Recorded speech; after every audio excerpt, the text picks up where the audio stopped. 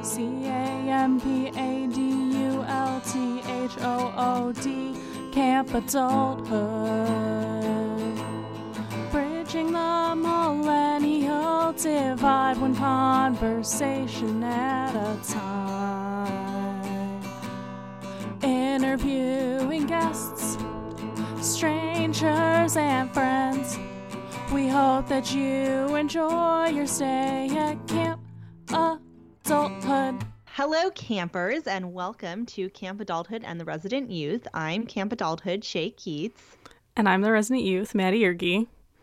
And we have a stellar Maddie and Shay Friendship podcast coming at you today. We are super excited. Many things to talk about. Probably the most well-produced and thought-through episode we've ever done. Exactly. I know. We even just had an editorial meeting, so kids, get excited. I love it. Me too. All right, Shay. Shall we dive in with a fan email? Yes, please. I have not seen this one yet, so I'm very excited. It is very exciting. It's from Natalie F. Natalie F. Who could that be? I don't know. Definitely not a former guest of the pod. Definitely Natalie Fitch. not. Okay. It says, Happy Earth Overshoot Day. Google it. It's fucking depressing. I actually haven't Googled it, so I don't know what that is, but okay. I'll Google it after. In paying my respects to the Earth's depleted resources, I decided to ride my bike to work, which is not exactly logical since I would otherwise be taking the subway, which runs whether or not I'm on it, so it's kind of like a sunk cost in terms of resources, if you know what I mean. I digress. Thanks, Natalie. Me and all of my good intentions swerved off the road halfway to work in the middle of the woods, wiped the fuck out, and now I have a gnarly gash on my knee and can barely walk. Best part was supposed to present a project that I have co-led this afternoon with our VP. My boss has urged me to stay home, and the blood that has soiled 3 towels every time I try to walk also urges me not to go in public. Here's a nice picture of my elevated leg, inclusive of gauze and ice packs. She sent a picture. I'll post it on the Instagram. Aww. Not Poor pictured Natalie. My face, which very clearly displays an expression of, damn, I guess I need to start wearing knee pads if I want to maintain any semblance of adult. Best regards from my bed in Hanover, Natalie. Oh, well, Natalie, I'm so sorry this happened to you. I also think you should maybe go get a few stitches if it's still bleeding. That's probably a good idea. That knee skin is very fragile. But also, I can't tell you like how many times shit like this would happen to me. And it was always on the days when I am like, I am so adult. I am wearing pantyhose. I am walking to work. Do. And then you just wipe the fuck out. And next thing you know, you've had to like take off your pantyhose and throw them in the garbage and you're bleeding everywhere. And then you have to have like a meeting and it's very embarrassing. So I feel your pain. It is very embarrassing. Yeah. Thank you, Natalie. Shay, we have a special segment based on a text conversation we were having. So would you like to intro it and give your thoughts first? I would. Since you introduced it to me. Okay, I will talk about it. I have many thoughts. So I wanted to talk a little bit. This past week, I think pretty much everyone on the planet is familiar with the podcast My Favorite Murder, and clearly we both are. Should we intro it for maybe our boomer listeners who might not know what it is? Yes. So My Favorite Murder is a podcast by two, they are comedians in Los Angeles, Georgia Hardstark and Karen Kilgariff. And a couple years ago, just on a whim, basically, they started this podcast because they're both big true crime fans, where they it sounds awful and they admit this, it's a comedy podcast about murder. But basically they go on and they like talk about a case or something and they like go into the details and they give their signature comedic spin on it. And it's very clever and very funny. And they are and now this is kind of getting into the topic, they are very cognizant about what they're doing and kind of different boundaries they're pushing or not pushing, et cetera. And for boomers who don't know about the success of this podcast, I mean, it's really, I would say, meteoric. Yeah, they're like the number 2 podcast right now below Joe Rogan. And Joe Rogan gets like 50 million downloads like a month. It's insane. Yeah, so they're like on his level. Exactly. They're hugely listened to. They have fans all over the world. And, they're just cool chicks. And they really, in my opinion, in addition to producing interesting and funny content, they do a lot of good work. They're very open about mental health awareness. They, in my opinion, try to do a good job to really represent, and talk about a variety of victims and situations. And, they're very cognizant of, a lot of issues that talking about true crime brings up. So part of this like meteoric rise to fame is that they have a line of merch and they do live shows and et cetera. And a lot of these, some of them fund obviously My Favorite Murder because it's not free to produce. They have like a full-time employee named Steven.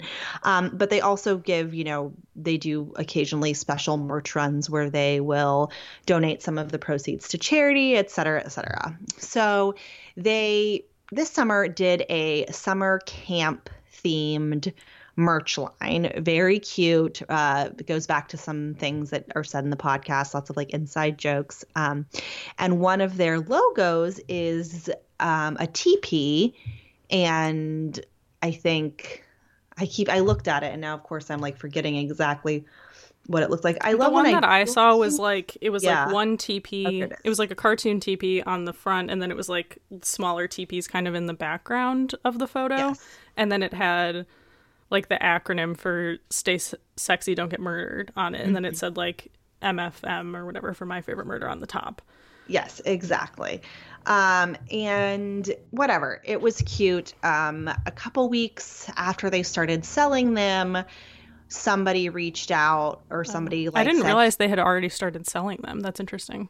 I think so. And somebody was like, hey, this is super inappropriate because it's cultural appropriation. And then people got really up in arms about them and probably not, and of course, immediately they were like, yes, we understand this is a sensitive thing. We're going to take it down, whatever, but Georgia also kind of liked a couple Instagram posts defending the teepee design and et cetera, et cetera. So, I think we've talked about this before. I mean, I know we've talked about this before because I think the cultural appropriation is such a topic for our generation. Yeah, that and the internet outrage thing. Exactly. Too. So let's see.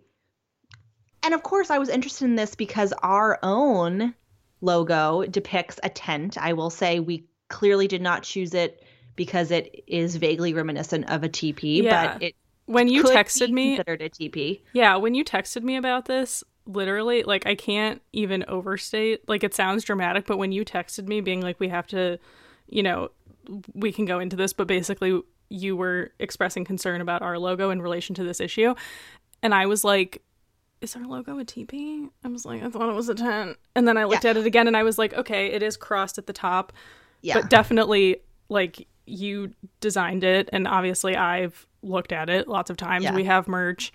We have, we've had 57 episodes of this podcast. We've had numerous guests. Lots of people listen to it. Like, never once has someone said to me it was a teepee in any sort of context. So that was just interesting to me as well. And I think in designing it and choosing that piece of art, like I definitely thought it looked more like, I guess it's called a pup tent. It's like the triangle type tent, but just seen from the front and not from an angle. Yeah. So, Maddie and I had a long discussion about that.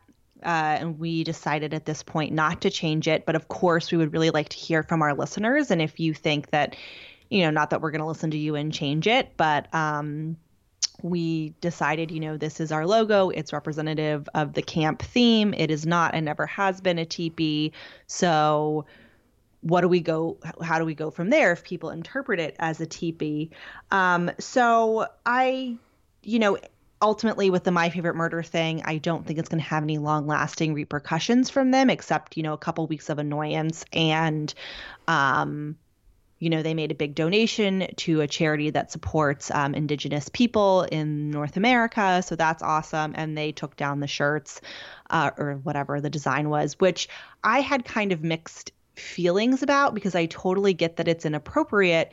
But if they had 2,000 of those shirts printed up, that's so wasteful to me. Like, to me, that's just as disgusting as the fact that they chose a teepee, because those are going to go straight in the landfill.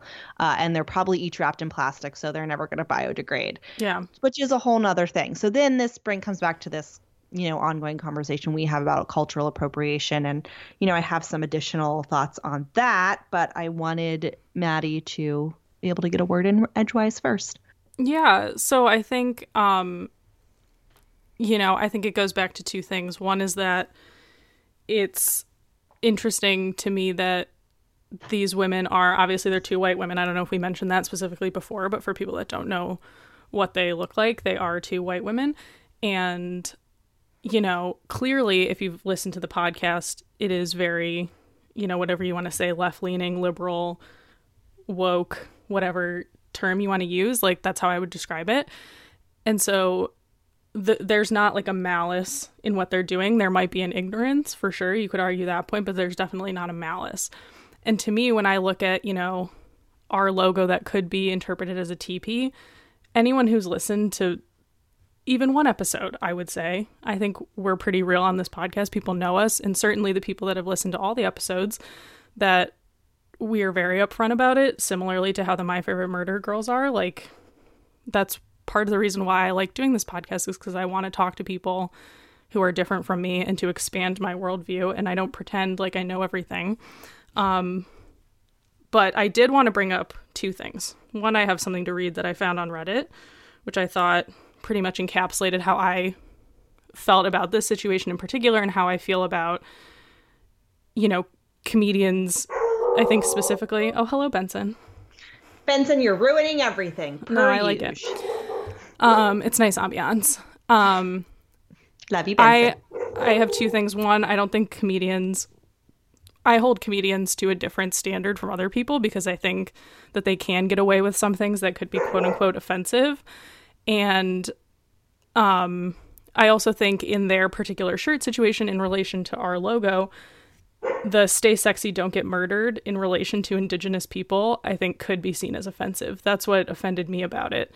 Not necessarily. That's why I'm like, I don't think that white people should not be able to use teepees in a design or use Native American, traditional ways. Obviously, there's a difference between, making fun of someone or wearing an Indian outfit on Halloween. Like, that I don't think is allowed.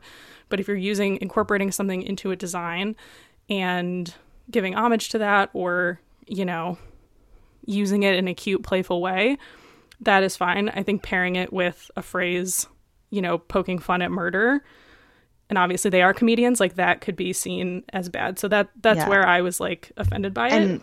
For those of you listeners who are not up on murder statistics, and of course I don't have the exact number in front of me, but Native American women are murdered at a significantly higher ratio to women of any other ethnicity, and particularly, of course, white women. Yeah. So that, to me, I was like, okay, I don't think that it's the image that's so much of a problem. It's more so the whole context of the podcast. But anyways, I was looking after you, because I don't listen to My Favorite Murder very regularly. Like, I like it, but I'm kind of behind. But they have, for a podcast, a very large Facebook and Reddit community. And obviously this controversy wasn't really written about in the press. And so for someone who doesn't follow them closely, really the only thing I could read about was on Reddit and Facebook. And I found this particular kind of Reddit post that someone had written, and I was like, it so poignantly points out, not only in this situation, but just outrage culture in general, especially outrage coming from people who preach tolerance and equal inclusion and everything. And her words, I'm assuming she's a she, just from how she wrote, but she really encapsulates what I was trying to say when we were texting the other day and what I wanted to say now. So it says, I've been randomly posting here and there on this thread, meaning about the controversy, but I thought it might be smart to give my take on it. I'm a Native American woman, so the whole teepee shirt debacle sort of tossed the ball in my direction. I'm sure there are hundreds of other Native American women and men possibly enduring all of this. While I realize the teepee shirts aren't the only issue that people are bringing up, it's the one I can comment on. That being said, I want to preface my comment with this. I speak for myself only, and this is my opinion only. I'm not a voice for the whole Native American community, and I'd be a shit spokesperson if that was a thing. Here we go. I'm not offended by the teepee shirt. Actually, I'm not offended by it in the least. As a Native American woman, I saw the shirt, literally thought it was a reference to being in the woods and that it was cute, and went on with life. Once realizing it looks like a teepee, I still wasn't offended. Why? Because having listened to Karen and Georgia for so long, I'm definitely sure that they would never have attempted to appropriate something from my culture. I'm extremely proud of my culture, my history, and my people. We haven't had it easy and still don't. But that's a story for another day. Like I said in another comment, I've been to a friend's house before, and her daughter had a little teepee set up in her room with Barbie dolls inside. It was cute and fine. Now, if that little girl was dressed up in a cowboy outfit or an Indian one dancing around to pretend fire, that's a completely different story. If you're dancing around singing a stereotypical song in a teepee, then you can bet we're going to have a word. I saw another comment on here about the competition of woke white women. Performing wokeness is a problem, and scream typing at someone for having a different belief or asking a question is actually insane. If we're constantly attacking one another when we're trying to learn and understand, how will either side actually learn anything? I don't need woke fans explaining my culture to me and trying to guilt me into being offended. Teepees in my culture have a lot of significance and meaning. They are powerful, beautiful, and a deep part of my culture. To me, I feel like being offended about something like that ends up trivializing bigger issues in my community, i.e. murder, alcoholism, sexism, rape, domestic violence, etc. Karen and Georgia aren't perfect, and putting them on a pedestal is against the spirit of the podcast and family. They fuck up, they try and fix it, and that's more than I can ask for. There's so much pain in the world right now, especially being a person of color, and something like this is too small to give my attention to. So anyways, I thought that encapsulated kind of outrage culture, and obviously this is one person's perspective, but there were like hundreds of comments from Native American people on this thread, and I read a lot of threads about this issue, and it was a lot of the Native American people I saw posting were saying that they themselves had no feelings on it or were more offended that white women were trying to speak on their behalf and act offended.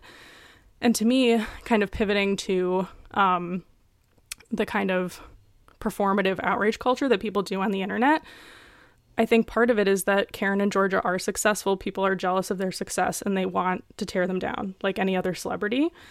And again, like, it's fine if you're like, hey, I think maybe in context with your slogan, like, this is not, it doesn't paint you in the best light, but to be like, they're canceled, they suck, they're racist, like, you know, forming a mob. And apparently the Facebook group was a lot more vitriolic than the Reddit group. Yeah, I just looked at it briefly, and there was a lot of like, so Karen and Georgia actually, they started that group. They, you know, quote unquote, fired all the moderators because they're like, this is out of control. Yeah.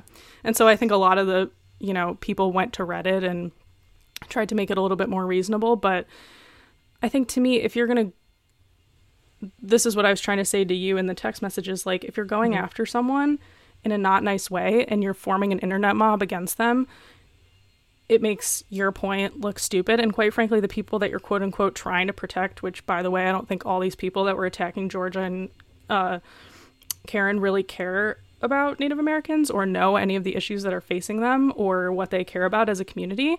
And that to me really bothers me. And I think, you know, as someone else in the public eye who has a podcast, it's like, I don't want to make decisions about my podcast based on the mob mentality of people that are hiding behind a computer that have never, you know, met Karen and Georgia. And then there's all these people who are like, hey, I'm an actual Native American person and I'm not offended by this. And I'm actually more offended that you're trying to shout me down, speak on behalf of me, say that I should be offended about something that I literally don't care about, and not take the time to learn about actual issues that are affecting this community.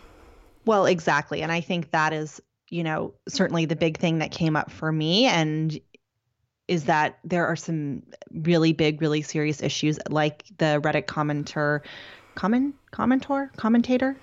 made about suicide, alcoholism, you know, domestic abuse in the Native American communities. And if people want to place their outrage somewhere, place it on that and place it on our government, who is not getting the proper help to these people.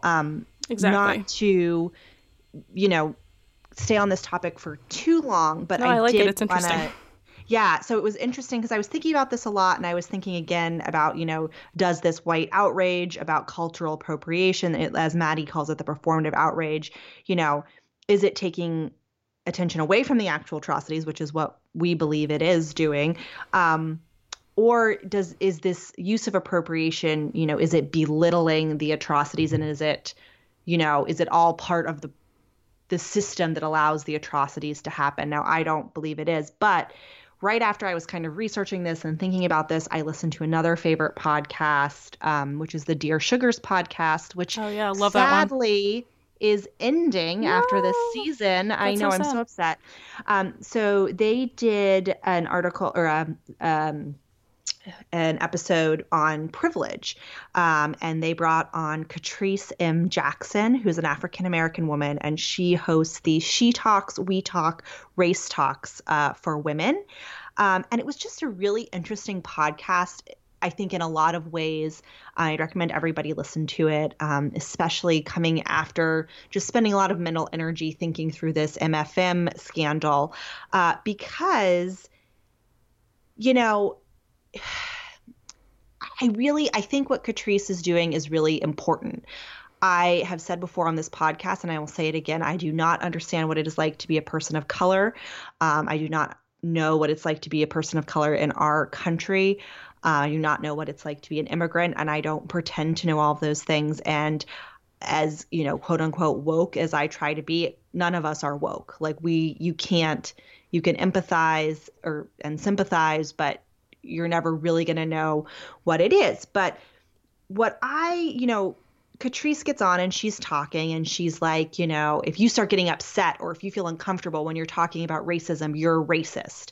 If you're not reading books by African-American people, you're racist. If you're not, and I was just kind of like this is not the way to talk about this. And this is not the way to get people to realize, yeah, guess what? It is. I know that I have privilege because I don't ever have to worry about walking, being stabbed on a subway platform, on my way home late at night. Everyone has privileges and disadvantages, and it's good to recognize which ones apply to you and which ones don't apply to you. Exactly. So, I just, there was the subtext again here that, Catrice was talking about is that basically all white people are racist. The woker the white person is, almost the more racist they are. And there was I'm just like, I can't. Yeah. And there was just really no good solutions that she gave. And I kind of was like, okay, how can we come at this issue? Because I didn't disagree with her. I think it's because, and I haven't listened to this, but there's a better way to talk about it. I've dealt with people like this before, and I'm not trying to belittle her or her opinion, but I think you're coming at it from a place of you're like, I want to do better. I genuinely want to learn about this. I don't think in her mind you're ever going to get there. You know what I mean? So to me, I'm like, she's not looking to help you with a solution. She's not looking to walk you through it, nor should she. And that's why I'm like, the salient, way to boil this down is the individual.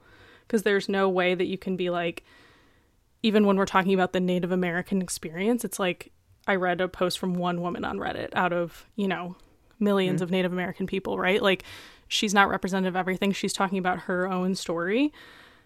And that's why it's like, to broad scale say like this language or these people or stay in your lane or, you have to look at people as individuals. And that's what I try to do with my life. And with that, you have to look at yourself as you have to be intellectually honest with yourself, I think, and be like, okay, if something bothers me, why does it bother me?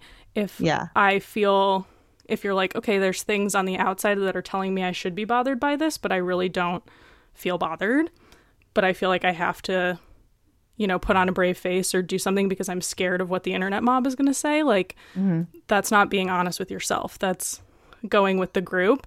And so I think you have to think about yourself. And if you're confident and you're like, I know that I treat people with respect and I'm trying to do the work and I'm reading books and I'm doing all these things, like, I don't give a fuck what anyone else says about me. Like, well, exactly. If this woman wants to call me a racist, like, that's fine. I know I'm not, like, Yeah. And I think that, like, she, the reason I wanted to talk about the Catrice Jackson initiative is because it takes it a little bit away from that internet mob. And it was in the context of the conversation between Cheryl and Catrice and Steve. it was just very interesting because they were replying to a letter from a white mother with white children who was trying to figure out how she could best make her children understand how privileged they are. And they kind of got down on her for even asking that question. And it's like, we're not going to wake up and everybody's going to be perfect, but there has to be a way. And I think you also make a good point, Maddie. Like, there's also this lumping of everybody together. And, again, people aren't recognized. It's not just a people of color experience. A Black person in New York City has a different experience than a Black person in LA. Of course. A Native You and I American are person different, and like a Chinese American person. And we're just ignoring that by, again, focusing on cultural appropriation and saying everyone is racist. No, I think it's actually I'm more offended actually that they took the shirts off the My Favorite Murder shirts were taken off the market because they just had a picture of a teepee, but they weren't talking about the subtext of the podcast or the fact that, were Native American groups upset by this? Like, you know what I mean? That to me is more offensive. Or the fact that, like, Karen and Georgia also have very diverse experiences. You and I have diverse experiences. Mm-hmm. Like, we're both white ladies, but, we have age difference. I don't know what it's like growing up in a rural community. Like, there's a lot of different things that, you have, different family than I do. Like, there's so many different things. And to just be like, oh, well, they're white ladies and they're canceled. That to me, I take actually great offense to. Yeah. And I think, again, at the end of the day, it's about, just to kind of end this on somewhat of a positive note, like you were saying, Maddie, it's about how we live our individual life. And it's just focusing on, I think, being aware and being kind. And my big thing when you're trying to do anything is make sure you're not spending your money on things that are secretly racist, or the opposite is, spend it on people who are doing it well. Like, for example, I made a point, mostly because I was very excited to see the movie, but I went and saw Crazy Rich Asians last night, and it was excellent. But it's a big deal. It's the first movie with an all-Asian cast since The Joy Luck Club, which came out in 1993.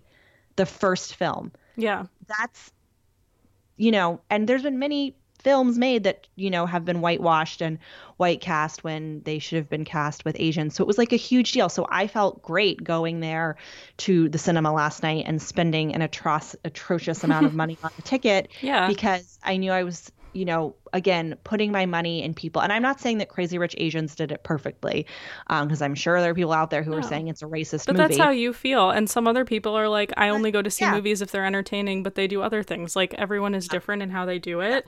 And I think, I think it really comes, my favorite book, which I said I was going to plug, So You've Been Publicly Shamed by Jon Ronson. Like, all these people, like, anytime you read something, like in the New York Times or the Atlantic or something, and it's like, this person is shitty because of this, they always, 100% of the time, they always come out on top because people are curious. Mm-hmm. And there are people that are too scared to say how they really feel or say that they support this person, but they do so behind the scenes, but they're not part of, like, the popular narrative. And I think it happens with famous people. And I really think that's why, part of the reason why no one, like, our podcast is still pretty small, and it's a lot of the people that listen and have been on the pod are friends of ours. Like, I trust their opinion more than an internet person, but no one's said to me, and we've brought up controversial things on the podcast, and I've definitely had hard conversations with people, but no one's been like, you're canceled because you suck. Like, that only happens to people that people are jealous of, and they want to take them down, and they are sad sitting in their mom's basement writing on Reddit, and they're jealous that Karen and Georgia have 30 million downloads every week. Like, that to me is what it is, and that's why I'm like, I live my life and I try to learn, but, like, I don't give credence to people like that, Yeah, well, and I agree. And I also think what's really important about Karen and Georgia, and if I can lump us into the same group, what we do is that we are creating a space for conversations, and for conversations that might be difficult. Because I hope somebody does email us and is like, you are two stupid white ladies, because then we can have a conversation. Oh, I love it. I want hate mail. That's like my dream. That's how you know you've made it. That's what I'm saying. Like, only famous people Please hate us. Please hate us, campers. No, it's true. But no, and that's why whenever you were talking about, like, what are the solutions to being someone who is trying to support marginalized communities and recognize the privilege that they do have. Like everyone always says, and there's a really great book that I read, which is, it's a different lens from what we're talking about, but kind of similar. It's called Reality Bites Back, and it's about reality show culture. And it's basically like, if you like watching television, but you don't necessarily like how reality TV portrays women or portrays minorities, like they gave very concrete steps on what you could do to help. And a lot of it was like, create a blog, create a podcast, like give a voice to people. Like I would love it if, we give a voice to anyone. Like I can't think of a single person that I wouldn't let on this podcast, like seriously, because, I think we don't like let people railroad us who are ridiculous, but I do want people who haven't had a traditional voice in media to come on here. And I think that means more than the fact that maybe we've misspoken in an interview or in a episode, or, Agreed. we made some artistic choice. Like that makes me feel good. And I'm happy to debate it on air or over email. Like I feel very strongly about this. And I think the last thing I'll say about it is, a lot of stuff that I listen to and read is talking about like the First Amendment, and, that's a government thing and it's guaranteed to us in the Constitution. But to me, it's like, if you believe in the First Amendment and you believe in creative expression, to me, it's more of a lifestyle and a virtue and a value than something that's, given to me by the government. Like if I move to another country, I'm still going to think that people should be able to say whatever they want. They should face the consequences of that if they're trash people. I'm not saying, if people say crazy things, like you as a consumer can turn them off, or you can, write letters or have a campaign to get them canceled. Like I'm not saying not to do that, but, to say certain people don't deserve a voice, or certain people deserve to be canceled, or, someone made a mistake after they've had 500 podcast episodes and now, after and if you're a real listener and what their character is, like, yeah. Well, that and on that note, I read something really interesting when I was kind of digging into the casting of Crazy Rich Asians, because I was really fascinated by it. One of the actresses came out and was like, you know what, honestly, this shouldn't even be a conversation, because it's not about there being a limited number of roles or a limited number of platforms. It should be about expanding the number of roles and expanding the number of platforms so everybody can have a voice and everybody can have a place to perform or to do whatever their thing is. And I really liked that, because we should not be approaching these issues from a combative place. It's just not productive. So it's crazy. Anyway, campers, this is what you're here for. Yeah. hello@campadulthood.com. We love emails. Yeah. You can also tweet at us, but if you're mean, I will block you. Actually, I'll mute you. Very nice. Very nice. Because we want the attention. Yes. Okay. So next. Do you have any millennial moments, Shay? Well, I guess my millennial moment is I just realized my hot topic was our wonderful conversation about my favorite murder. So I'm not going to have a campfire topic. Cool. But I wanted to talk a little bit because I wrote an article for my professional blog this week about, I call it your Quit Your Day Job Fund. Oh, yes. And it's basically about. I read it. Oh, thank you. Yes, What'd you have think? thoughts. No. Oh, you say what you'll say, and then I'll. Thoughts. I do. So, I read all of your blog posts, by the way. Oh, thank you. I have a good one today coming out called "Why Your College Major Doesn't Matter." So I'm very excited like that. for that one. Yeah. So anyway, I kind of a dear friend of mine had asked me, like, how much money do you recommend saving if you're going to quit your job? And I talked about that and kind of the different things that I do when I'm trying to kind of math that out. And like for me, it usually comes to about like, I would recommend no one quits their job without $10,000 to $15,000 in the bank. But you have to figure out what works for you. So again, go to shaykeats.com if you want to read that. But what I was going to say in relation to both my millennial moment and somewhat of a campfire topic is I got an interesting response from just different people that made me realize how much trouble millennials have with budgeting in general. And then I've always considered myself to be a really good budgeter, but I used this kind of opportunity to take a really hard look at my own budgeting skills and realized I was doing it very poorly. So, just world having a spreadsheet that says you're exactly how you ideally want to spend your money and then not tracking any of it is not how to work things out for yourself to be financially successful. Yeah, you have to look at the actuals as well. Budget and then actuals. So coming from a finance professional. After I was recommending, I know. And here's somebody who's done myself as well. I've done business accounting for years and I'm very good at that. But, I never kind of go back or very rarely do that. So I'm starting with You Need a Budget, which is something I recommended to my readers. And anyway, it's very popular among millennials. So I'm going to give it a try and then let you guys know how it goes. And it's probably going to tell me that I'm really poor and shame me. But, whatever, I'm okay with it. Yeah. No, knowledge is power. I think that's the biggest thing. It's like people think that business finance and personal finance are very different. They're really not. Like, I do finance for my real job. I'm also the treasurer for the chapter that I was in for Kappa. And from like an alumni side, I'm not still in college. But, we have some big purchases and we always have I do the budget and then I also look every month at the actuals and sometimes they align and sometimes they do not align. And then I do that in my personal life as well. So it can go from business to nonprofit to personal. And it's really similar. Like you don't have to have a degree in finance. You just say, this is my budget. And then you look at your credit card statement or how much money you withdrew. Takes 30 minutes. Yeah, exactly. So what were your thoughts on that, my article? Oh, I thought it was really good. Blog. I really liked it. I thought it had a lot of like really practical things. Like I think a lot of times I've like read similar articles to that and there is some truth to both ways. It's like it is very individual, which I think you gave credence to in the article. But then it was also like, here's some things that worked well for me and things that you could try, like different tools. And I liked the different like tracking apps that you came up with. The only thing that I thought like at the very end, and it was kind of like a footnote, so I don't, want to act like it was all encompassing, but as someone who like did recently like try to look for a job very seriously, like there was a good 3-month point where like I was doing nothing with my free time besides applying for jobs. And, I did all the things that they tell you to do. I updated my LinkedIn, even though I hate LinkedIn. I, reached out to my college career center. I basically told all of my friends in my personal network, I'm looking for a new job, yada, yada. And it took me from the time I decided I'm going to leave this job to when I stepped foot in my new job, it was a full 365 days.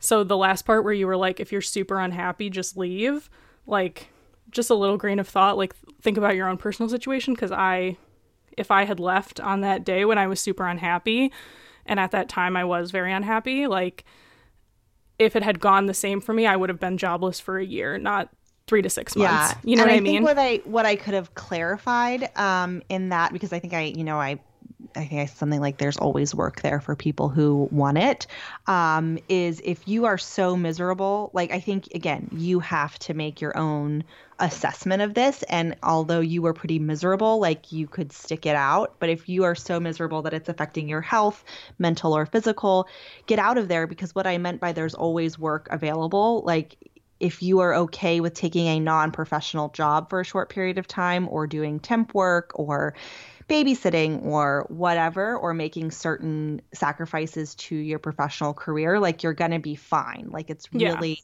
you're not going to be. I agree. People think it's like you're either employed or you're homeless. That I agree with. I just think it. But like, yes, it may take you a year to find your next career job, but you within a month can find something to fill the gaps if you really have no savings. Yeah, sure. Which that's also scary. The fact that people have zero savings. Yeah, and that's where it becomes all individual. Like if I had more savings, like I might have quit. But to me, it's like, and this might be going back to the millennial topic. Like I think you saw it even more than I did, but growing up during the recession and seeing, I had friends of mine whose parents were out of work for 3 or 4 years who couldn't even get a job at Starbucks because so many people wanted those jobs in Michigan because the car companies were laying people off. Like that to me very scarred me. And it's definitely how I was raised, and my parents have instilled this in me where they were like, you don't quit a job unless you're being like harassed or something. Like obviously there are caveats to this. I'm not saying this is all encompassing, but you you don't quit a job unless you have your next job lined up, whether that's, you know, I'm going to quit and then temp, or I'm going to quit. Like you basically have to have a plan. Like walking out and just being like, I'm done is a bad idea, I think. Yeah. But you have to at least be like, I'm going to quit my job and babysit for 6 months and then try to apply for something else. Like that to me is fine. But, you know, there have been times in the recent past where like even those not as professional jobs have been hard to find for very qualified people. So that was my only thing. Yeah. But other than that, I find all of your articles very interesting and helpful. The email one was really good, not to get too off topic, good. But I've implemented that actually. Yes, please bring feedback. And if you guys want to, you know, see more content from your wonderful Camp Adulthood hosts, ShayKeats.com. I love it. Or at Shay Keats. Anyway, thanks, Maddie, for letting me plug. That's very exciting. Yes. My millennial moment was I got to the airport last night and my flight wasn't until 3 hours because I left way too early. And then there was only one guy in the TSA pre-check line. Mm-hmm. But there was another flight to Detroit that was like 2 hours before and I got a seat on it. So that was like awesome. Super exciting. But the thing that I actually wanted to talk about, sorry. I'll cut this out. I'm so unprepared. I just want to note while Maddie looks that up for our listeners, the difference between a regular millennial and an ancient millennial is Maddie keeps her notes on her phone. I keep mine in a Moleskine notebook. That's so true. I do when I'm editing the episodes. I write like when I write like the show notes or whatever, I do that in a notebook. But my actual like these are things I want to talk about on the podcast. I'll talk about this one. I had a couple that I could talk about, but since we were talking about food before, the fact that this was a Bon Appetit article, and they're talking about avocados, which I'm like, why the avocados? I don't understand why this has become such a meme, but just like spending habits of millennials, the fact that we tend, which I definitely see this, we tend to spend more on food and experiences than on living situations. Yeah. And the fact I was reading an article on 538. Sorry, this is like all over the place, but I promise it all makes sense. But on 538, they were talking about, similar to our straw and environmental discussion in a previous episode, was that like a lot of appliances and things like electronic items and, you know, different plastics and stuff have become more fuel efficient. But because people's houses on average are getting bigger, it actually outweighs the benefits of the fact that appliances are more efficient. Like compared to 50 years ago. So I thought that was really interesting. And, you know, going back to other discussions we've had on like the tiny house movement and stuff. But like I've been in my parents' house, not to like shit on them because they have a nice house and stuff and they just redid their pool and now it's salt water. So it's very bougie. But they have central AC and I live in a literal tenement house in New York that doesn't have central AC. And I'm so cold all of the time here. And I literally turn their AC off. And I got yelled at because it's too hot now, even though I'm literally wearing a sweatshirt. It's August and I'm wearing a sweatshirt because it's so hot in here. I mean, but just the fact that like my brother lives here now and, you know, I'm visiting or whatever, but normally it's just my parents and my parents don't live in that big of a house. They live in a colonial, you know, 4-bedroom house. But I'm like, just from the fact that I've lived in 500 square feet with one other person and all we spend our money on is like, we don't go on fancy vacations. We spend all of our money on food, alcohol, and housing. Yeah. I definitely see that as being a very stark lifestyle change because my parents moved into this house like 20 years ago. Like, they weren't that much older than you are, Shay.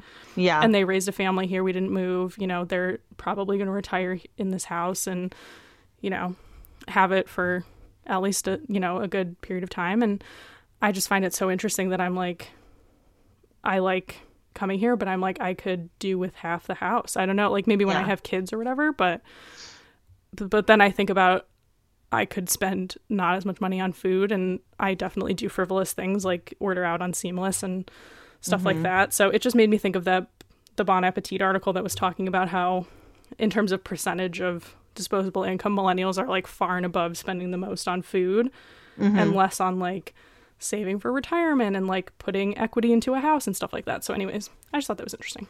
Yeah, I think that is really interesting. Once again, I'm going to recommend this You Need a Budget thing because it's really interesting the way it like sets that up, what you're spending your money on, because it's like there's no like you get to kind of set your priorities, which I think is really interesting. But I don't know. I have many opinions on this. Like, first of all, I feel like as long as you're paying your bills and not going into debt, like who cares how your money is allocated? A. B, the big house thing and the air conditioning like cracks me up because I also for 7 years lived in a former tenement house in New York City, and now I live. And ours was even worse because at least I have a room AC in the living room, but when we lived together, we did not have a room AC in the living room. And I was also like, I was like, we will not have a room. I didn't even think about putting an AC in the living room. No. So it's been very weird for me to now kind of be living in suburbia and have this house. Now we're pretty lucky because we live in Oregon and our house is directly under several large damp trees. So in general, the house stays pretty cool. But David also does like having the house very cool, and it's it's freezing. And there were a couple days when it was like really hot outside. So it was like 100 degrees outside and it was 65 degrees in the house. And I am like sitting there in my winter clothes. And I'm like, this is so ridiculous. So it's like when he goes to work, I like pop it up to 70 or whatever. Yeah. And if I were here by myself, like, I will probably turn the thermostat off completely because, whatever. But it is interesting, like that housing choices, again, and we've talked about this so many times, they're so different, and they're so different, not just from the previous generations, but among millennials, depending on their age and what part of the country they live in and, what their values are. Because I think there's a different range of values among millennials than perhaps there was among previous generations. And I guess what I mean by like range of values is I feel like 50 years ago it was like get married, buy a house, have the kids. And now it's like, get married or don't get married, buy a house or rent. Like both are viable choices. And I think that's really awesome that we have that ability. Yeah, like I think if I buy a house like this, I would be perfectly fine having one that doesn't have central AC. Yeah. You know what I mean? Yeah. Because I don't know, man. Global warming, though. No, just kidding. But it's caused by the AC. That's what the 538 article was talking about, how it's like a circular thing where you're like, oh, I'm going to buy all this energy efficient stuff. But then it's like, if your house is like, it doesn't even have to be that big. It's just like the average house has gotten bigger over time. Yeah. Obviously we don't live in tenement houses anymore unless you're me. Yeah. But like, it's just interesting, like what you think you need, although it is very swampy here. It's like been raining and I was like, whoa, I did not know that this was Louisiana. I got on the wrong flight. It's very funny. But anyways, shall we move to our modern love questions? So I haven't read them, so okay, I'm coming in hot. Either I just pulled them up. So for listeners who may not have been here before, Maddie and I are doing the 36 questions that lead to love from the Modern Love column in the New York Times. And we're calling this the practice hut. Yes, we're calling this the practice hut. So do with that what you will. Maddie and I are not trying to fall in love with each other, even because we already are, but we're trying to make our readers fall even more in love with us. Yes. So we're doing like 2 to 3 questions at a time. So we're starting now on question number 4, which is what would constitute a quote unquote perfect day for you? Oh man, this is like the Miss Congeniality scene where she's like April 24th because it's not too hot and not too cold. Exactly.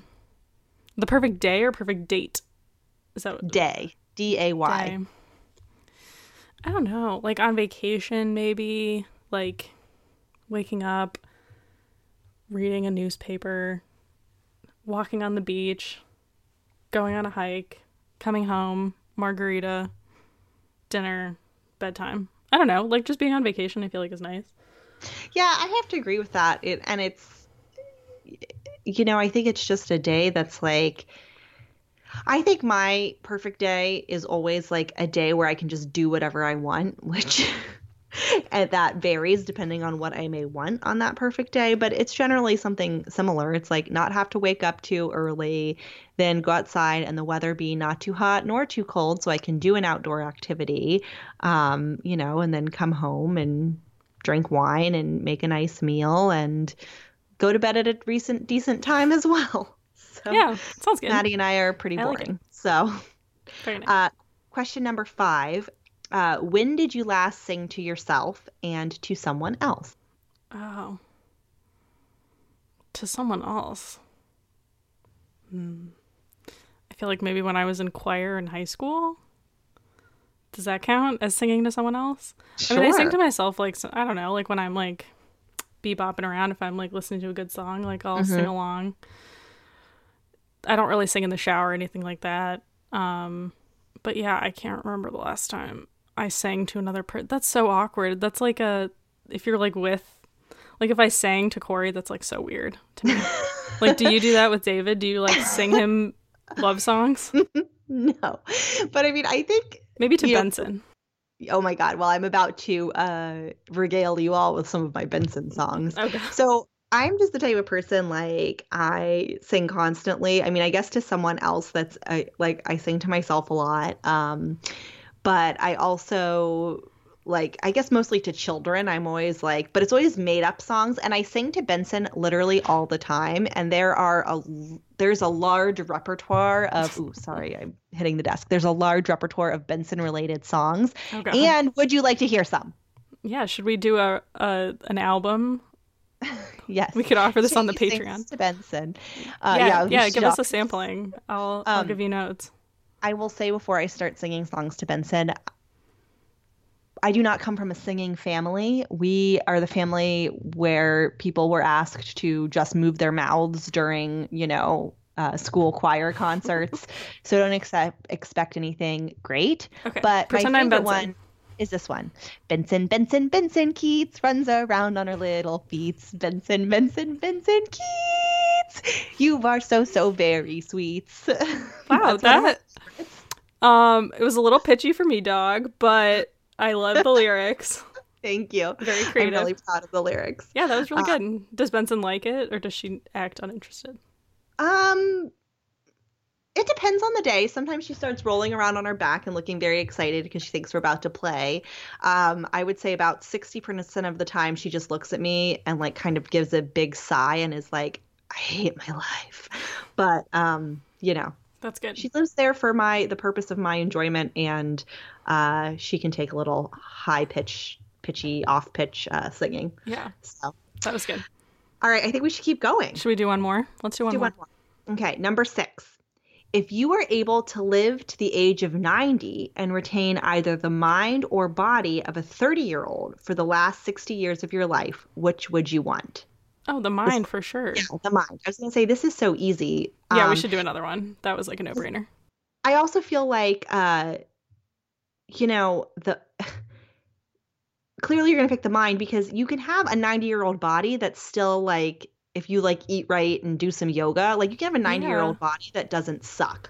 So yeah, and what are you gonna do? Like you look like a 30-year-old, but you're like have dementia. Like I don't understand. Yeah. That's dumb. So, yeah. Anyways, I'm really obsessed with my next brain question. Too. Okay, one more. Do you have a secret hunch about how you will die? No, I'm not really worried about it, to be honest. I mean, I feel like I'll probably die. So again, I'm knocking on wood just because I never want to jinx myself, but my family is pretty long lived. Like I have several centenarian aunts and, so I'm just not really too worried about not living to be like 100 years old. So, yeah, I mean, I don't think I'll live to be 100, but like, I've never, like me personally, I've never had like a major health issue. I don't really do like dangerous things. Yeah, me neither. You know what I mean? Like people that like, if you're like, oh, I'm in a gang, like I might die tomorrow of like getting shot. Like, I don't know. So yeah. It's either going to be an accident or I'll just be old. Like, it's fine. Yeah. Well, that was a good downer. Yeah. I like it. Yeah. All right. Well, this has been a delightful episode. I feel like we touched upon a lot of things. Many, many things. So, campers, thank you for listening. As always, send us emails, hello@campadulthood.com, follow the social, and At talk camp to us. underscore adulthood. Yeah, we want to talk to you. All Yes. right. Bye. Thanks, campers. Bye. Thanks for listening. Camp Adulthood is hosted by Maddie Yergi, Resident Youth, and Shay Keats, Camp Adulthood. We are produced by Jenny Mayfield, and this episode was recorded in Maddie's living room. You can find us on social media at camp_adulthood.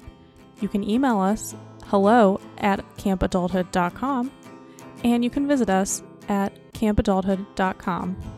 Please also find on our website there are links to our Patreon page where you can be a subscriber, and there are many cool prizes. Thanks, campers.